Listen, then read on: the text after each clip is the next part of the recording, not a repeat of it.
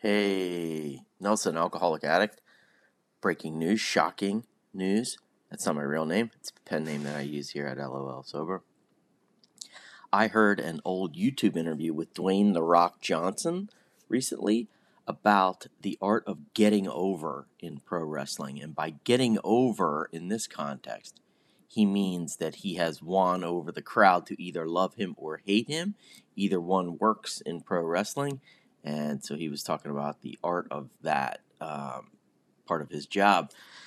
It made me laugh because when I first got sober, I was living in New York City, and that phrase, getting over, was mentioned constantly at meetings, but they weren't using it in a pro wrestling context. In this case, they were talking about how addicts and alcoholics have to get over on people around them and keep their active addiction alive, along with all the lies that come along with it.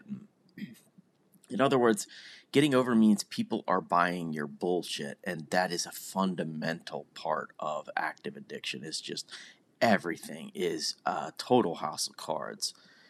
Man, the act of getting over really sucked now that I think about it. It didn't suck back then because it's what you did to survive.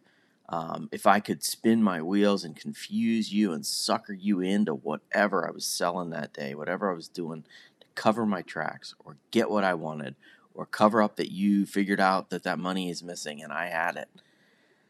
If I could do that, then I could keep going. Mission accomplished. I can't say I'm proud to say this out loud, but early on in addiction, when I first started the big con, I found it pretty exciting. I wouldn't say it was a fun, pleasurable kind of excitement, but it was not boring. There was a lot of action, and for somebody who was deeply hurt and sad and struggling, to not be bored was an important thing. It was like juggling knives, and eventually it just became so goddamn tiring and impossible to maintain.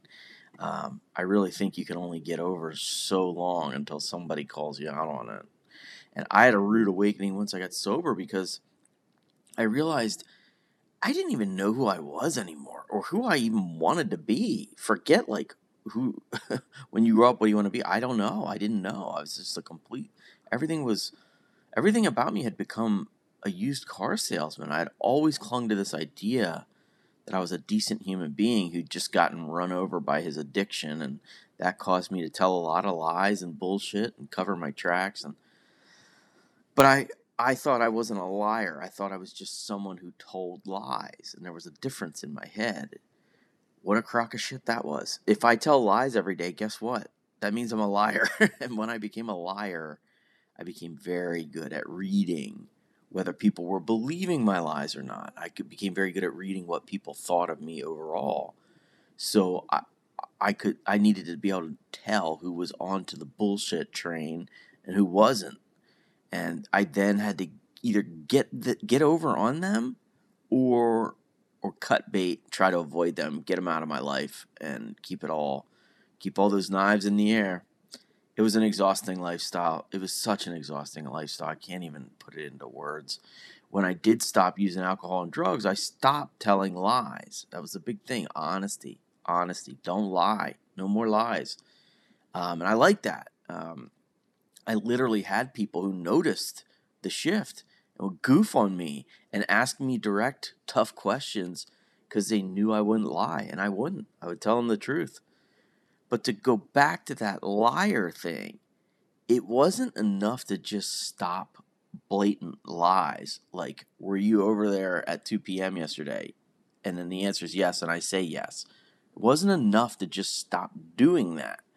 I found that there were so many layers to my version of getting over, like exaggeration, fabulism, the truth, but not the whole truth, and not nothing but the truth plus a bunch of other crap. I'll tell you what, I'll give you an example that turns my stomach a little bit when I think about it now. It was in my first 6 months of sober, maybe 3 months sober. I was really hurting for money, like, oh my God, like tens of thousands of dollars in debt, people calling the house. It was overwhelming, and I was not even paycheck to paycheck. I was not even day to day. It was like hour to hour if I could pay our bills. And I told my sponsor about it. We did some work on it. And, doing the work helped me feel a little better about it, but didn't change the fact that, oh my God, how am I going to pay for the cable bill or the electricity or whatever? And so I talked to my sponsor, and then I told him that I was going to bring a chunk of my baseball card collection into the city one day. I was living in New York City. I was going to bring in my cards.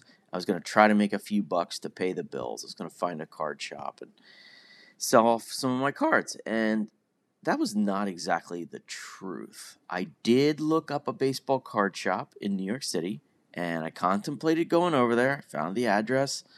But the angle I was working was to get my sponsor to buy the cards for me or just give me money, just flat out hand me money. He seemed like he had money, and I hoped he might swoop in and hand me an envelope of cash and say, I love sports and I love baseball cards, and I don't want you to sell yours here. And guess what? He did offer me money. He asked me what I thought I could get for the cards, and I said, hopefully like $1,000. He said he would give me that money and he would take the cards, but if I wanted them back later, I just had to pay him back. Ah, man. Did I lie to him? No.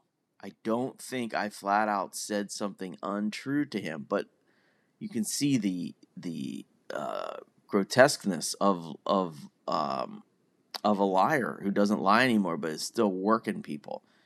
Was I working him over? Yes, I was. Was I holding back on some pieces of this story, like that I wanted him to give me the money? Yes. Did I actually think I could get $1,000 from a card dealer for my cards? No, I did not. But I carefully had said, hopefully $1,000. Like, yeah, sure. Hopefully I live to 200 years old, too. It doesn't make it the truth as I know it. I was being very manipulative. Luckily, I had just enough sobriety under my belt to feel, I just felt a little icky. For the first time, I felt icky. Like, is this the right thing to do? It was the first time in sobriety, in probably 10, 15 years where I started to feel that. As he offered me the money outside, we were standing outside an office building in New York City, and he was like, here, I'll give you the money. Something came over me where I just said, you know what, let me hang on to these for now. Maybe I'm being a little too panicky.